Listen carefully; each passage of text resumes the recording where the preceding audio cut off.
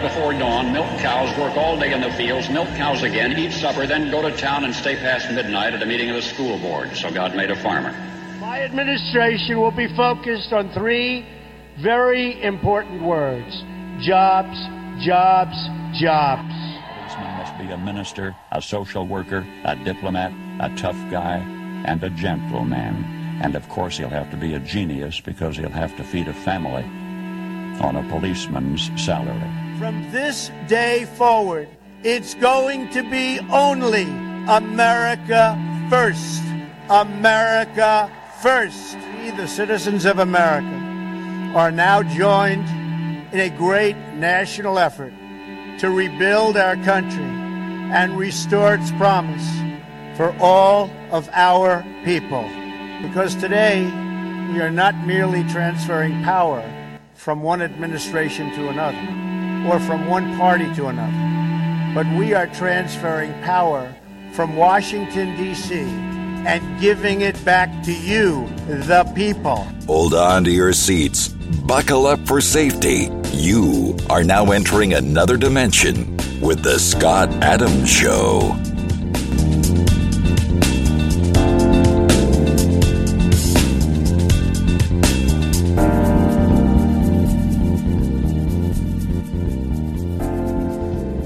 And that's right. My name is Scott Adams. You're listening to The Scott Adams Show. I want to thank everybody for tuning in today.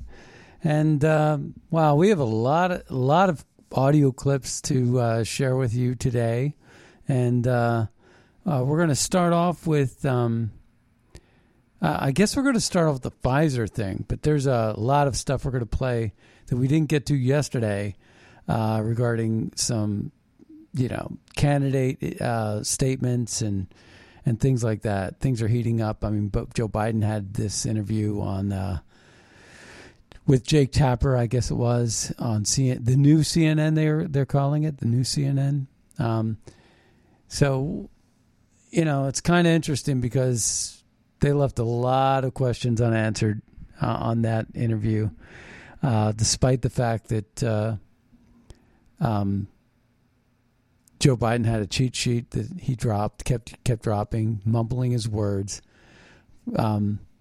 MSNBC also had an interview with Fetterman, and Fetterman was reading off of a screen because he has this stroke symptoms, and he's not given a medical exam or a test.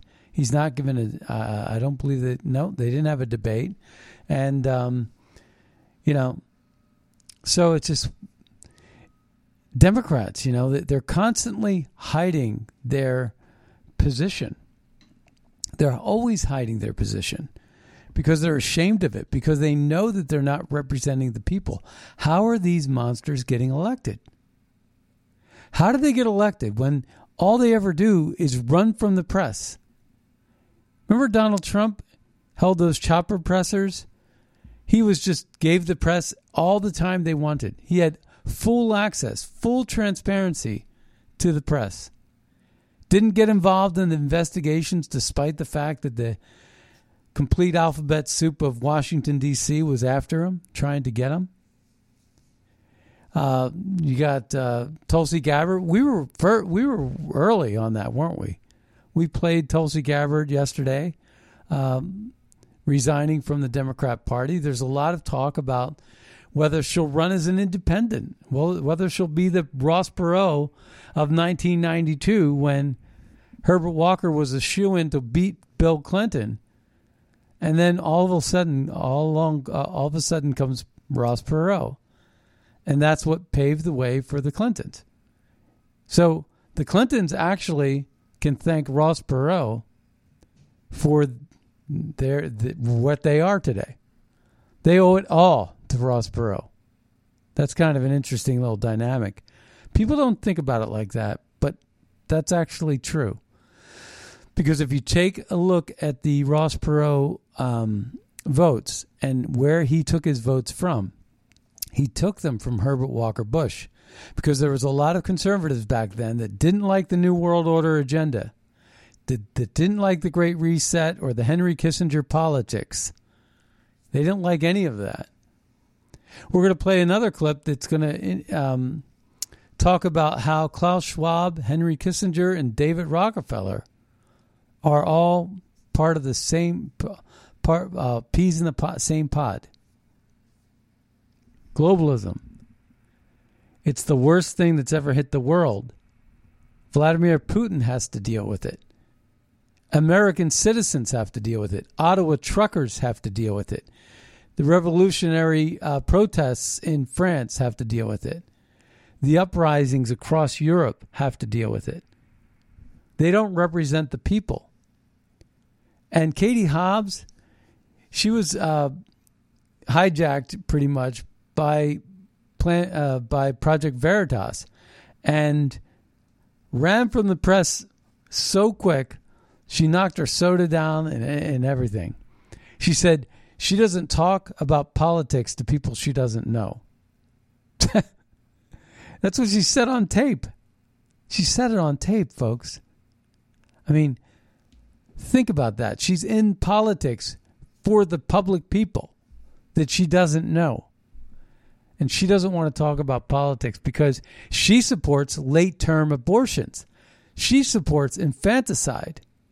See, this is the problem. The only one issue that they're winning on right now is the one issue they won't explain their position. If you were to ask Kareem Jean-Pierre, about Biden's position, whether it's 15 weeks, 20 weeks, what is it?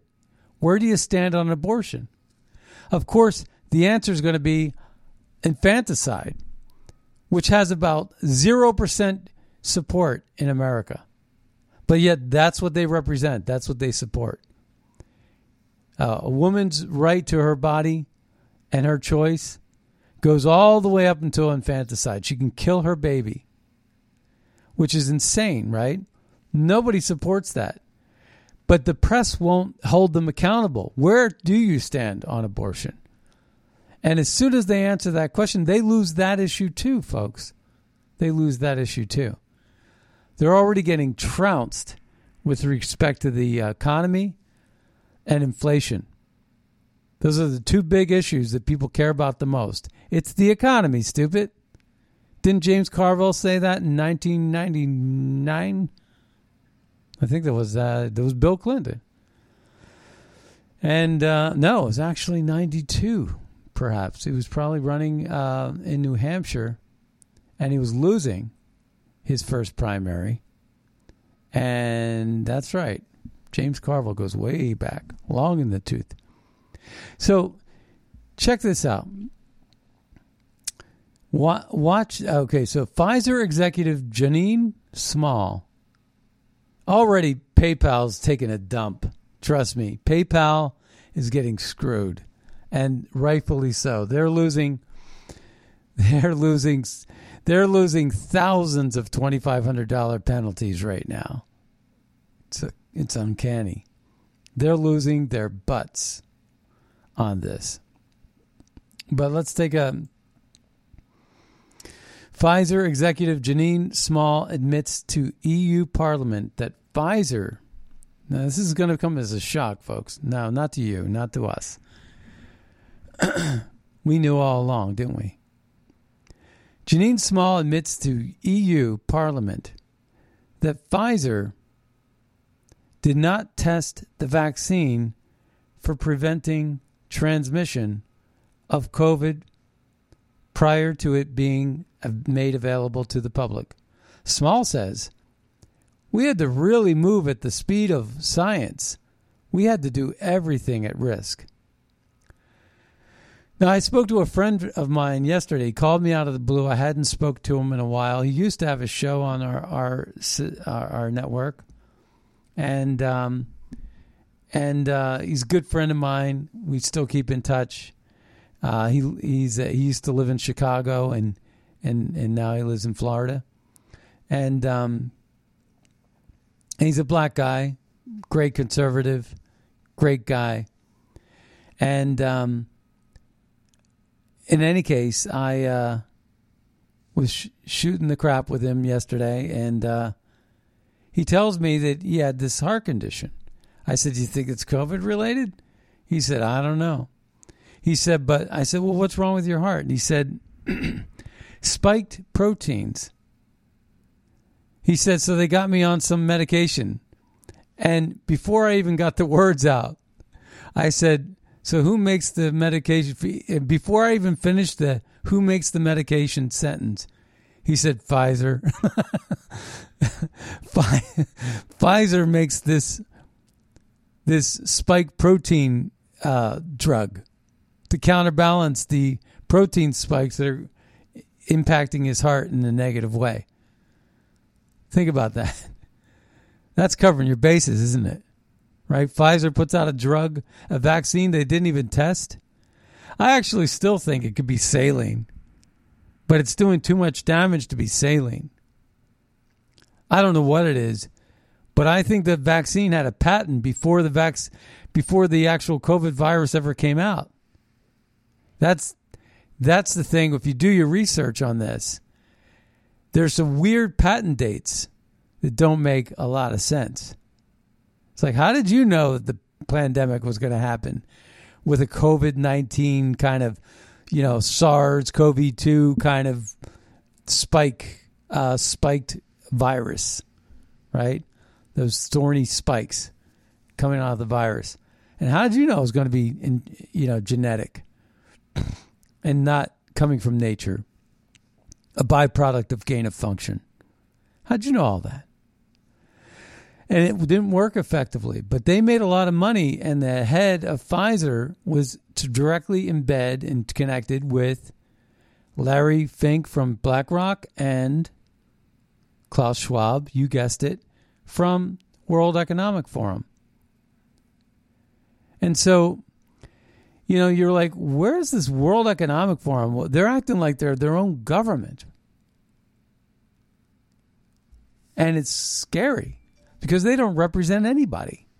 They represent nobody but the rich. They set the agenda for corporate coercion. Yeah, that's right. I didn't miss words. Corporate coercion, extortion. If you don't pay, you don't play. It's coercion. If you don't do what we tell you to do, you won't get access to this world market. And that's exactly what PayPal was faced with. That's exactly what these heads of state have been faced with. Whether it's Imran Khan getting ousted out of Pakistan, or whether it was Giorgia Meloni selling out and showing support for Ukraine when she probably didn't, regarding the Russian annexation of those 4 regions. She came right out, first matter of business, and rejected Russia, and Russia then cut off their oil. Is that good for Italy? No. It was through the Austrian pipeline, but nevertheless, their country got hurt by that. They have to take one for the team. Who's the team? The European Union. This European Union that endorses this, all of this nonsense. What do they call it? They call it, let's see. You can now get a degree in diversity, equity, and inclusion so you can better understand why trees, bridges, and just about everything else is racist. It will cost you about $48,000 a year, and in a few years, you can whine about your student debt. Bravo. So the School of Wharton School of Business, diversity, equity, and inclusion, DEI, is all part of what the corporate agenda is about these days. And they've been doing it and grooming this for it's all about regulation and controlling people and their behavior. Soon it'll be their speech. Just like we've seen evidence that there's been collusion between PayPal and Wells Fargo, for example. And so, they want to control your money. And they want to control your speech. And they want to fine you $2,500. So people rejected that to the point where, some people are suggesting that was a test.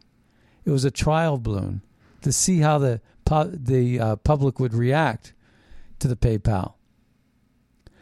But Pfizer's no different than PayPal in terms of wokeness, in terms of this diversity, equity, and inclusion, and their embracing of Klaus Schwab's endeavors.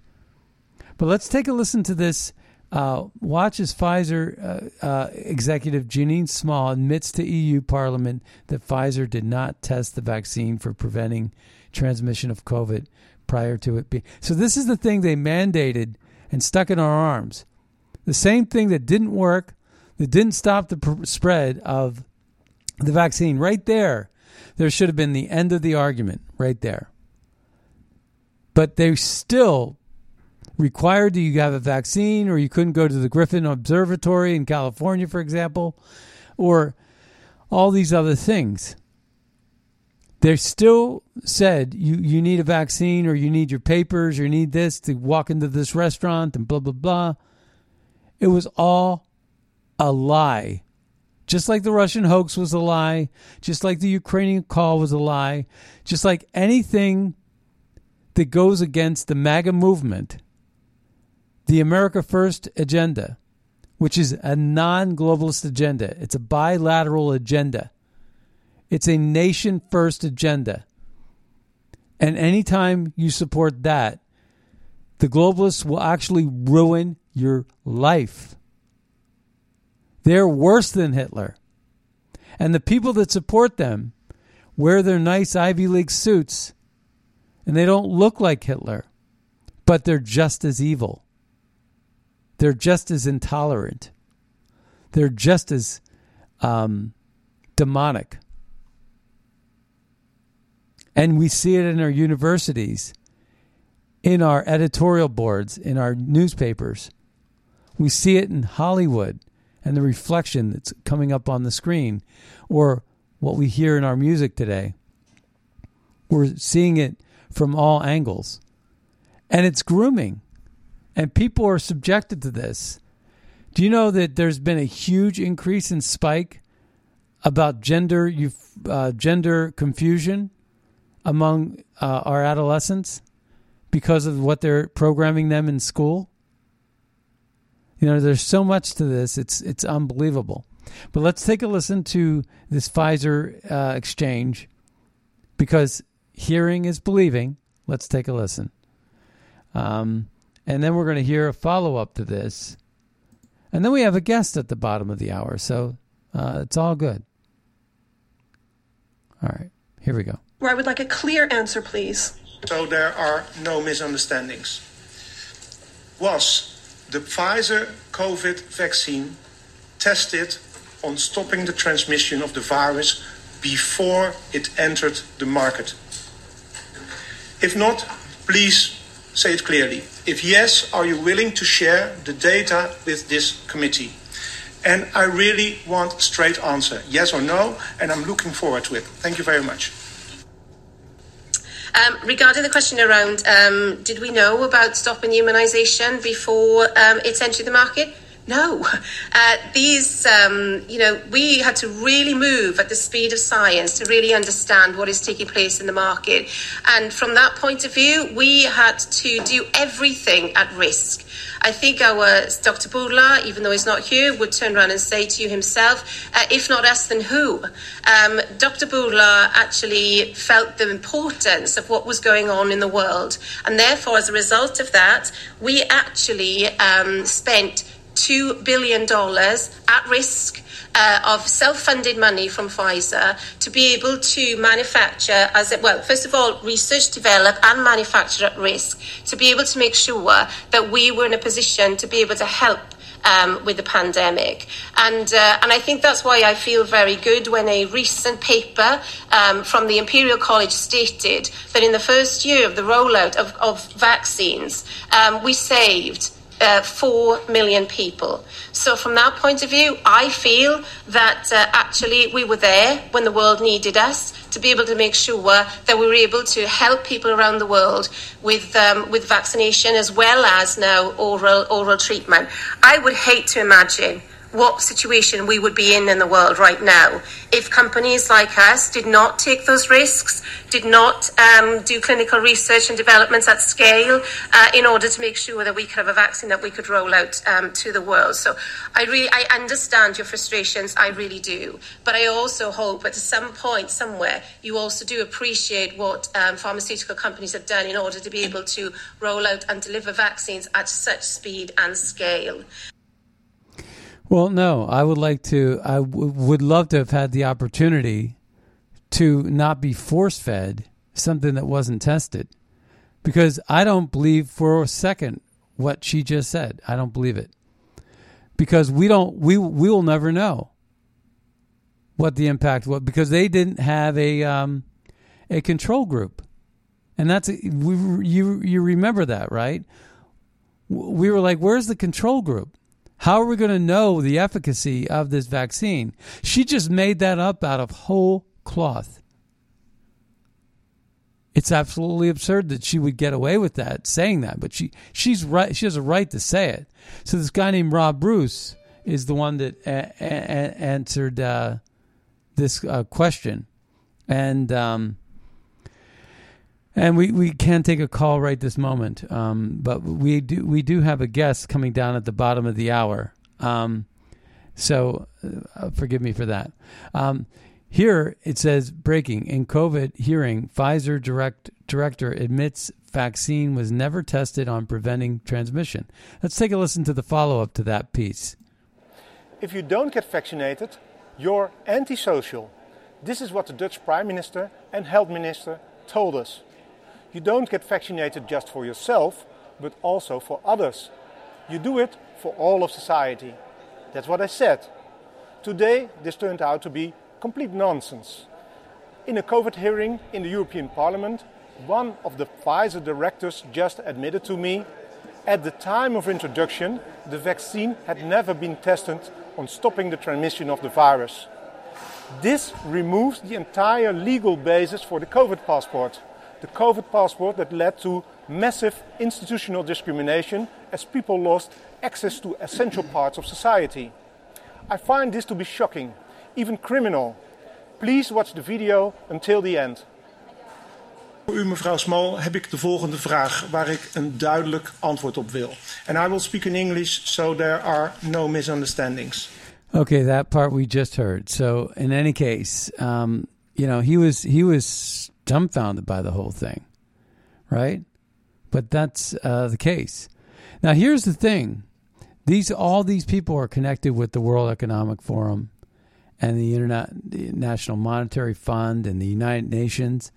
Well, let's take a listen to this quick clip of the UN and unelected WEF signed a cozy agreement to accelerate forcing through the 2030 agenda on its 193 member states with no democratic mandate from citizens.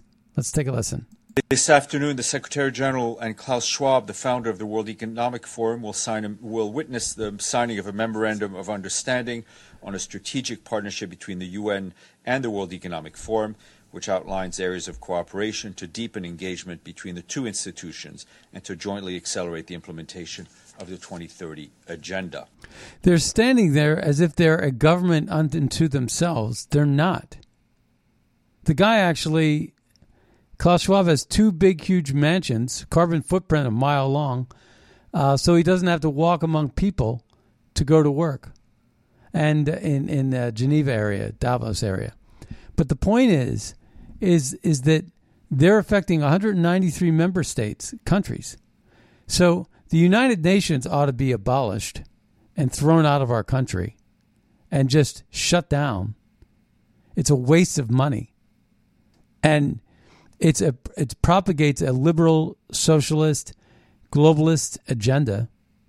And it's all about financing the other side, the side that's anti-American and not useful. And so what we need to do is we need to shut down the United Nations, and we need to absolutely ignore the World Economic Forum as an organization that's corrupt to the hilt. They're like a mob boss type of thing. And you mentioned now, here's one of the origins of it. David Rockefeller admitting Henry Kissinger was his protege, and Klaus Schwab admitting Henry Kissinger was his mentor. Let's take a listen. You mentioned David Henry Kissinger, and I think he first was noticed by the Rockefeller family after he wrote a very erudite work on nuclear weapons and nuclear war back in the late 1950s. Nuclear weapons and foreign policy. Right. Yes. It was then published, and from that time on, he became pretty close to the Rockefeller family. Well, he did. Actually, I guess I was the first one who got to know him because he was a member of an organization called the Council on Foreign Relations in New York. Now, that is David Rockefeller talking about Henry Kissinger. Let's take a listen. And there was a study group at that time that he, as then a young instructor at Harvard, presided at. I was so impressed by him that I introduced him to my brother Nelson, who was then governor in New York and was then considering seeking the presidency of the United States. They became great friends, and actually Henry became Nelson's foreign policy advisor as long as he was in public life, and I think is one of the remarkable international statesmen in the world today. Even 30 years after he was Secretary of State, he is still asked by heads of state when he travels the world for his advice. By the way, that was David Rockefeller. He's the grandson of John D. Rockefeller, founder of Standard Oil, who was really the reason for the Antitrust and Sherman Act. And he was also responsible for the creation of the World Trade Center back in 1970. But now we're going to pivot to Klaus Schwab. Let me go back to the time you said when you came Klaus here, Schwab.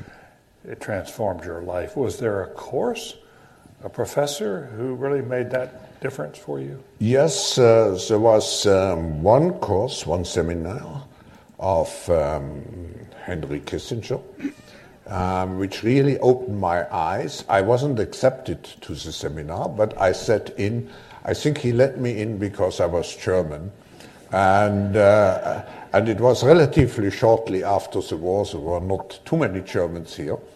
And this created a friendship which has endured until today. And Henry has been several times in Davos.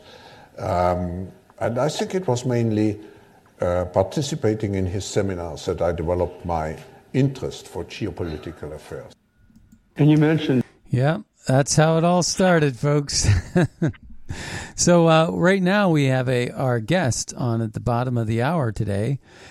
This would be Captain Kevin Smith, author of the book Sonic Warrior, and a good friend of mine, and a friend of the network and the station. And I want to thank Kevin Smith for joining us today. Welcome. Well, good morning, Scott, and thank you for having me. This is an honor.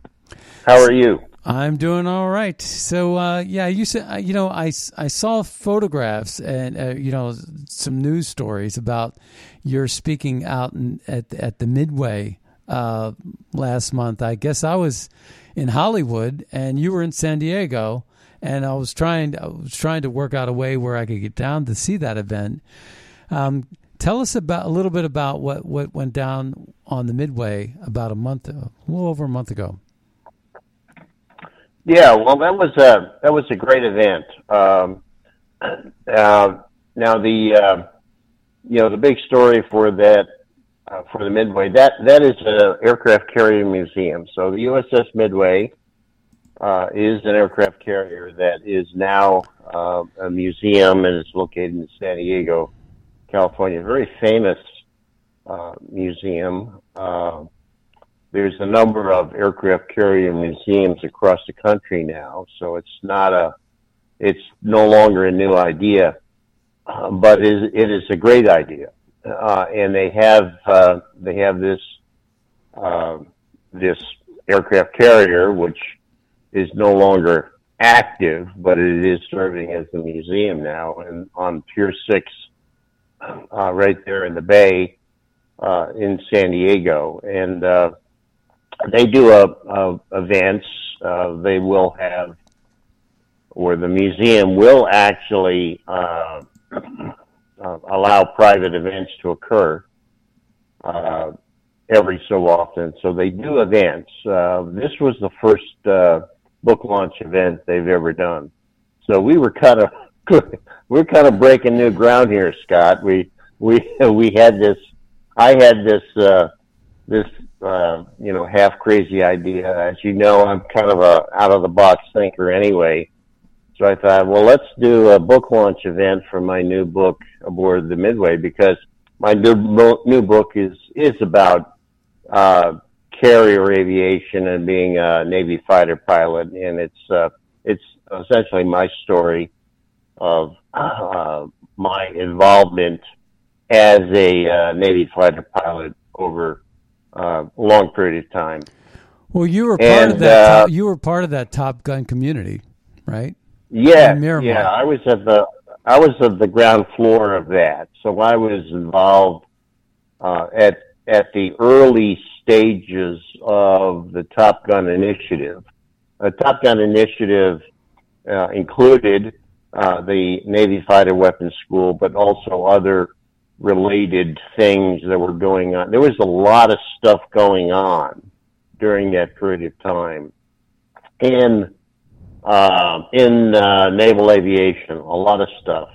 In terms of we were rethinking a lot of assumptions that were made that happened to be not correct. Okay, we were pretty. And what was going on, and this was probably the most fascinating part, in my view, of naval aviation as well as military aviation, is, and I cover it pretty extensively in my book, The Sonic Warrior. What was going on was a grassroots initiative. All right, it's not always addressed that way. I would say that most of the historical treatments of that era are relatively incomplete. Does this sound like I'm being critical of aviation historians? I guess in a way you could say that I am. Okay, since I was actually there, I had boots on the ground during that period of time. The history was incomplete. The big thing here was it was a grassroots initiative, and that's exactly what we need today. Okay, we should not be waiting for the knight in shining armor to come by and rescue us from this crazy world that we live in. Now you're in Arizona, right? You're in Arizona. What's so that? You're in Arizona, right? Don't you live in Arizona? No, I'm in Mesquite, Nevada. Nevada. Right now. Okay, so you got the Laxalt situation going on. Correct. Right. Correct. Right. Yes, right. And the point of the book launch event was that we have got to understand that part of human history and to learn from it. So we were successful against all odds, and, by the way, against what is often called the military-industrial complex. Which Tulsi Gabbard's been talking quite a bit about. She always brings up the... Yeah. Yes, and that's coming up again. We were warned about that by President Eisenhower, and then after that warning, which fell on deaf ears, by the way, then we had the Top Gun initiative come up, which was a grassroots initiative that was designed to solve a very serious problem. The very serious problem was, and I discuss this in my book Sonic Warrior quite extensively, was that the military-industrial complex came up with these great advanced weapon systems. Okay, and they're often called air-to-air missiles. So missile technology, kind of like now we're talking about AI technology. Same thing. Same things happening. You know, history is repeating itself because we didn't really understand the lessons that we learned during the initial Top Gun era.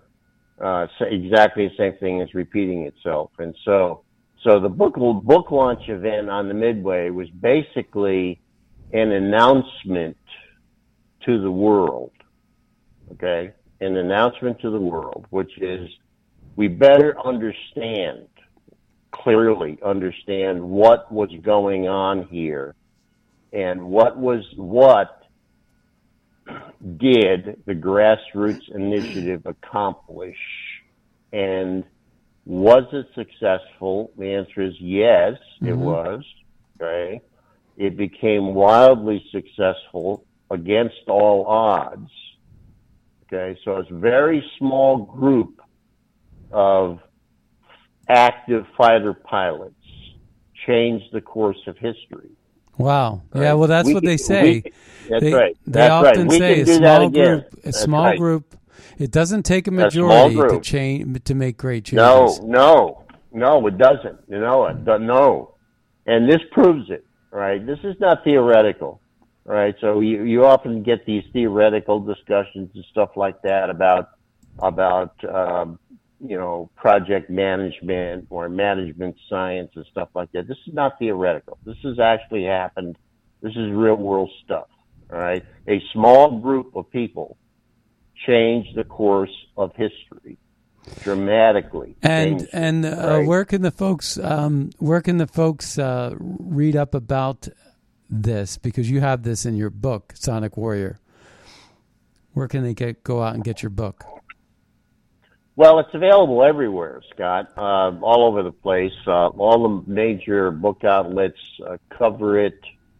So you can go to any bookstore in the country. You can go to any website, any retail outlet. I just came back from a big book expo in Lexington, Kentucky. I was there. And where are you going to be promoting next? My book. I'm going to be, my next event is, I have a museum event in Los Angeles in November.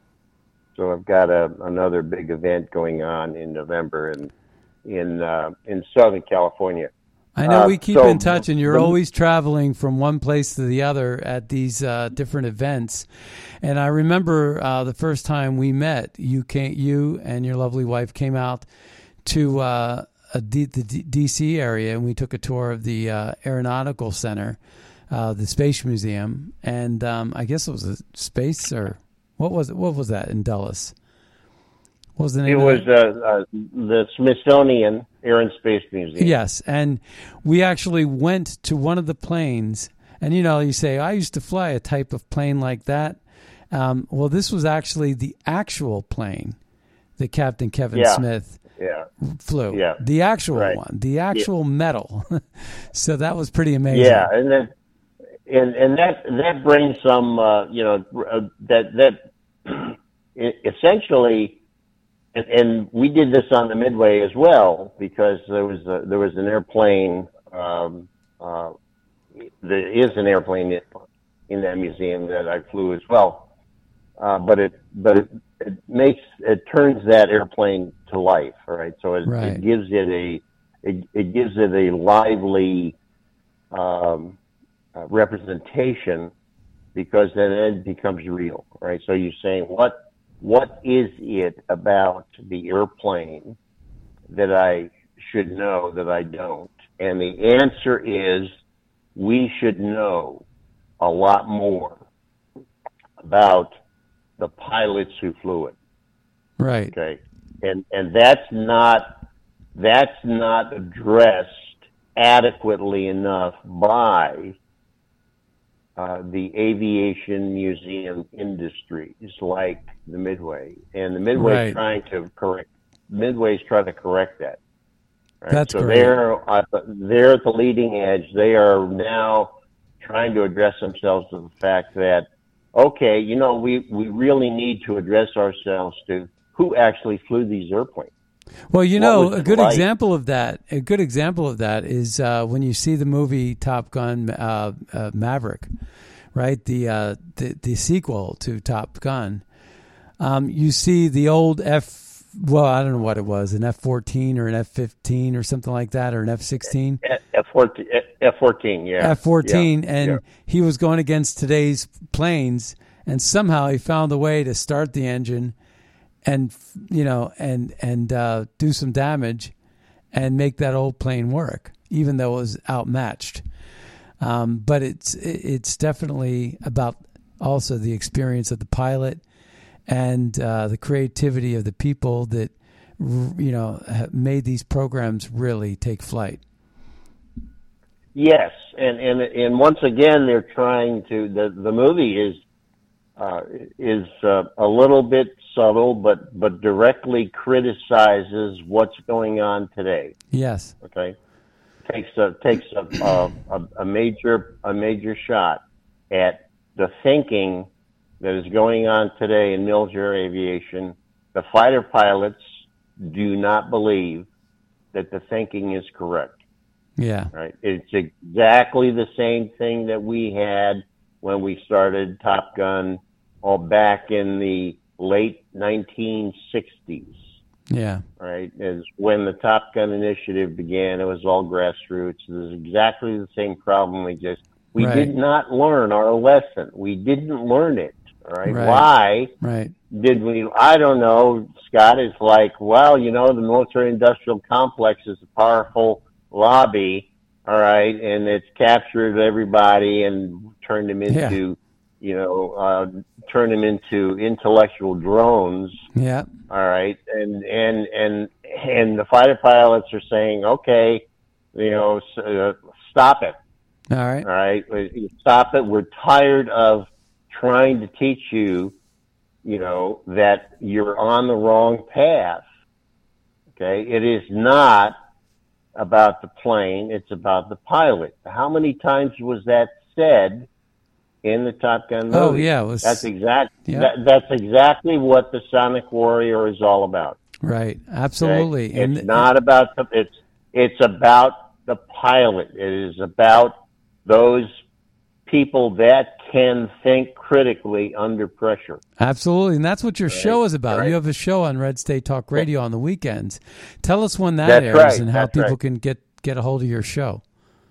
Well, both channels and both days on the weekend, Saturdays and Sundays on the Justice and the Liberty channel. It airs both days on both channels. All right, so it's in early evening or late afternoon, depending on the time zone. Yeah. And so we have a weekend show. All right, so it's every week. It's also podcast as well. Well, how do you get there? What is your web address? Well, the podcast actually is available almost everywhere. I think 6 podcast platforms are carrying it now. The show is called Throttle Up, folks. Throttle Up? Yeah. Throttle Up, and our website is throttleUpRadio.com. So you can go there, and we've got the archives of all of the shows. You can go there. So the Throttle Up is all about critical thinking when it really matters most. All right, that's what Throttle Up is all about. Wow. Sonic Warrior is an example of how that kind of thinking actually became not only successful, but actually changed the course of aviation history directly. All right, so there's a few places in any in any domain where you can say the course of history of this particular domain was significantly changed by human intent. This is true in aviation as well as any other industry. You can look at it, and you look at the medical industry and stuff like that, and often a single person comes up with a breakthrough idea. Wow. Okay? It happens across the board. This is an explanation of not only what happened to aviation, but also how did it happen. Okay, so we take a look at that. It's actually a pretty important thing for us to understand it with respect to what's going on today in the world. Yeah. And it ought to give us some measure of encouragement, Scott, that yes, we can change the course of human history, right? We can do that. Yep. And we need to do that again. So we can use that as a template. All right. And aviation is a great, it's a great arena to test out new ideas. And the reason for that is because it hasn't been around for very long. Yeah. When did we start flying airplanes as humans? Not very long ago. Right. And carrier aviation, that's kind of like a new thing too. All right. So carrier aviation occurred 100 years ago. All right, we are celebrating the centennial of aircraft carrier aviation, and that's probably one of the reasons why we were able to get on the Midway to have our book launch event, because it was during the period of time that we were celebrating the centennial of carrier aviation. Well, you're a legendary fighter pilot, and why wouldn't they want you on the Midway? But hey, Kevin, I really appreciate having you on today. I want to thank you for spending some time with the Scott Adams Show. We've been speaking with Captain Kevin Smith. He was a fighter pilot. He's a Top Gun pilot. He has a book out called Sonic Warrior. And you can go to throttleUpRadio.com and find out more about Sonic Warrior and Captain Kevin Smith, who I know as a friend. And I really want to thank you for spending some time with us today. You bet. Enjoyed it. Thank you so much. All right. Scott. Take care now. Bye-bye. All right. Bye. All right. Well, that was something. He is such a great guy. I met him, and hopefully you'll get to go to one of his book signings and meet him as well. Great storyteller, really great guy, great patriot. All right, so I want to actually get to a couple of other issues before we run out of Dodge. We talked yesterday about the Surgeon General in Florida who was censored. If people knew the truth earlier about the COVID thing, right? Now we just heard Pfizer talking about how they didn't test. Now let's take a listen to a real test by the Surgeon General of Florida being censored by Twitter and knocked off of Twitter. But, he really did a test, and he gets filtered, whereas Pfizer gets the green light through social media. So yes. I ask people sometimes who are still, hemming and hawing about this. This is Dr. Joseph Ladapo, Florida Surgeon General. He's a black guy, too. And Democrats, they're like right away want to attack him. But then they're like, oh, wait a second. We don't want to, hurt our black vote that we get for no apparent reason. But I'm finding and I'm seeing, the Republican Party gaining ground in the black community and the people of color, Hispanic community, and on and on. They could have their flaky whatever freak show if they want that. But what we want are the real people doing real things. Let's take a listen to this. If this vaccine, if it had been known 2 years ago or so that this vaccine would increase cardiac deaths in young men by 84%, would they have approved it? The obvious answer is no. You would never give something to someone who was young and healthy and increase their risk of dying from sudden cardiac death by 84%. But people are often, their response is, well, I don't know, COVID's pretty bad. Yes, COVID can be terrible, but we don't give people medications that kill them. So yeah. Yeah, that makes sense, right?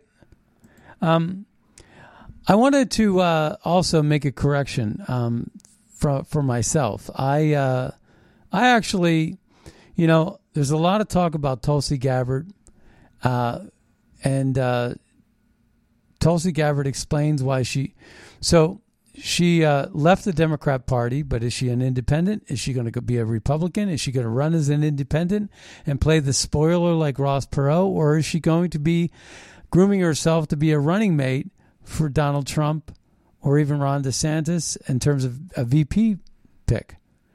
Who knows? The question I have is, could she as a VP pick pull 10% of the Democrat center base over to the Republican Party? Who knows?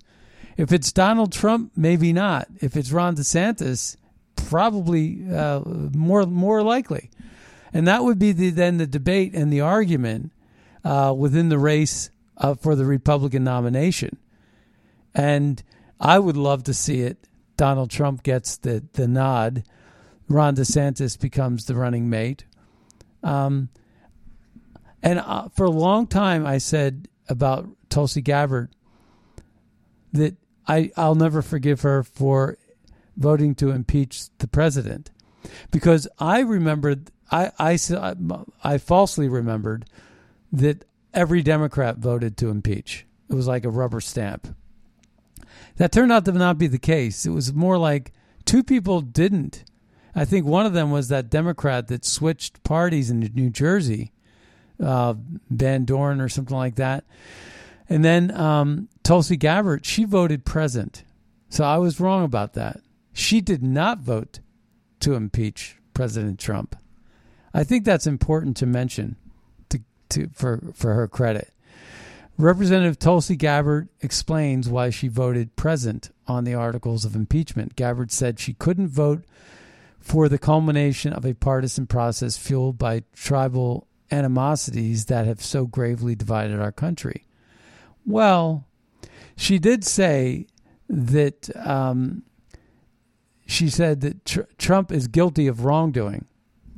Well, she probably said that to placate, to her bosses in the Democrat Party, because Trump was not guilty of wrongdoing. So that was her only weak moment out of that whole thing. I also have one more clip I want to play. This is former Newsmax host Grant Stinchfield says that network wanted him to attack Tucker Carlson to try and compete with his ratings. Let's take a listen to this really quick before we head out of Dodge. So why would they cancel me? Why would they cancel Stinchfield?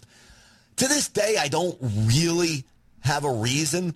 They told me that I didn't make inroads, ratings inroads, that is, against Tucker Carlson. And Tucker Carlson's doing 3 million people a night. We were doing 300,000. To me, actually, that's great inroads against a beast. I mean, Tucker Carlson is probably the best conservative talker on cable TV there is out there right now. And we were making strides against him, but Newsmax was not happy we weren't making enough strides against him. So what did Newsmax want me to do to make those strides? Well, if you can believe it, they wanted me to go after Tucker Carlson. And that was the point. And he said, how can I? That would only hurt me, which doesn't make any sense. Newsmax has never been right. I've never been a big fan of Newsmax, I have to say. They even fired, I forget the name of the journalist, for coming out and speaking the truth about COVID. They fired her. So, no, I have no forgiveness for Newsmax. Newsmax is as bad as the rest of them. And you should take that to the bank. In any case, that brings us to the end of the show today. Be sure to check out our new sponsor, Genesis Gold. You can dial 1-800-385-GOLD or 1-800-385-4653 to find out more about investing in gold. And with that, we'll see you next time on the radio. Bye-bye, everybody.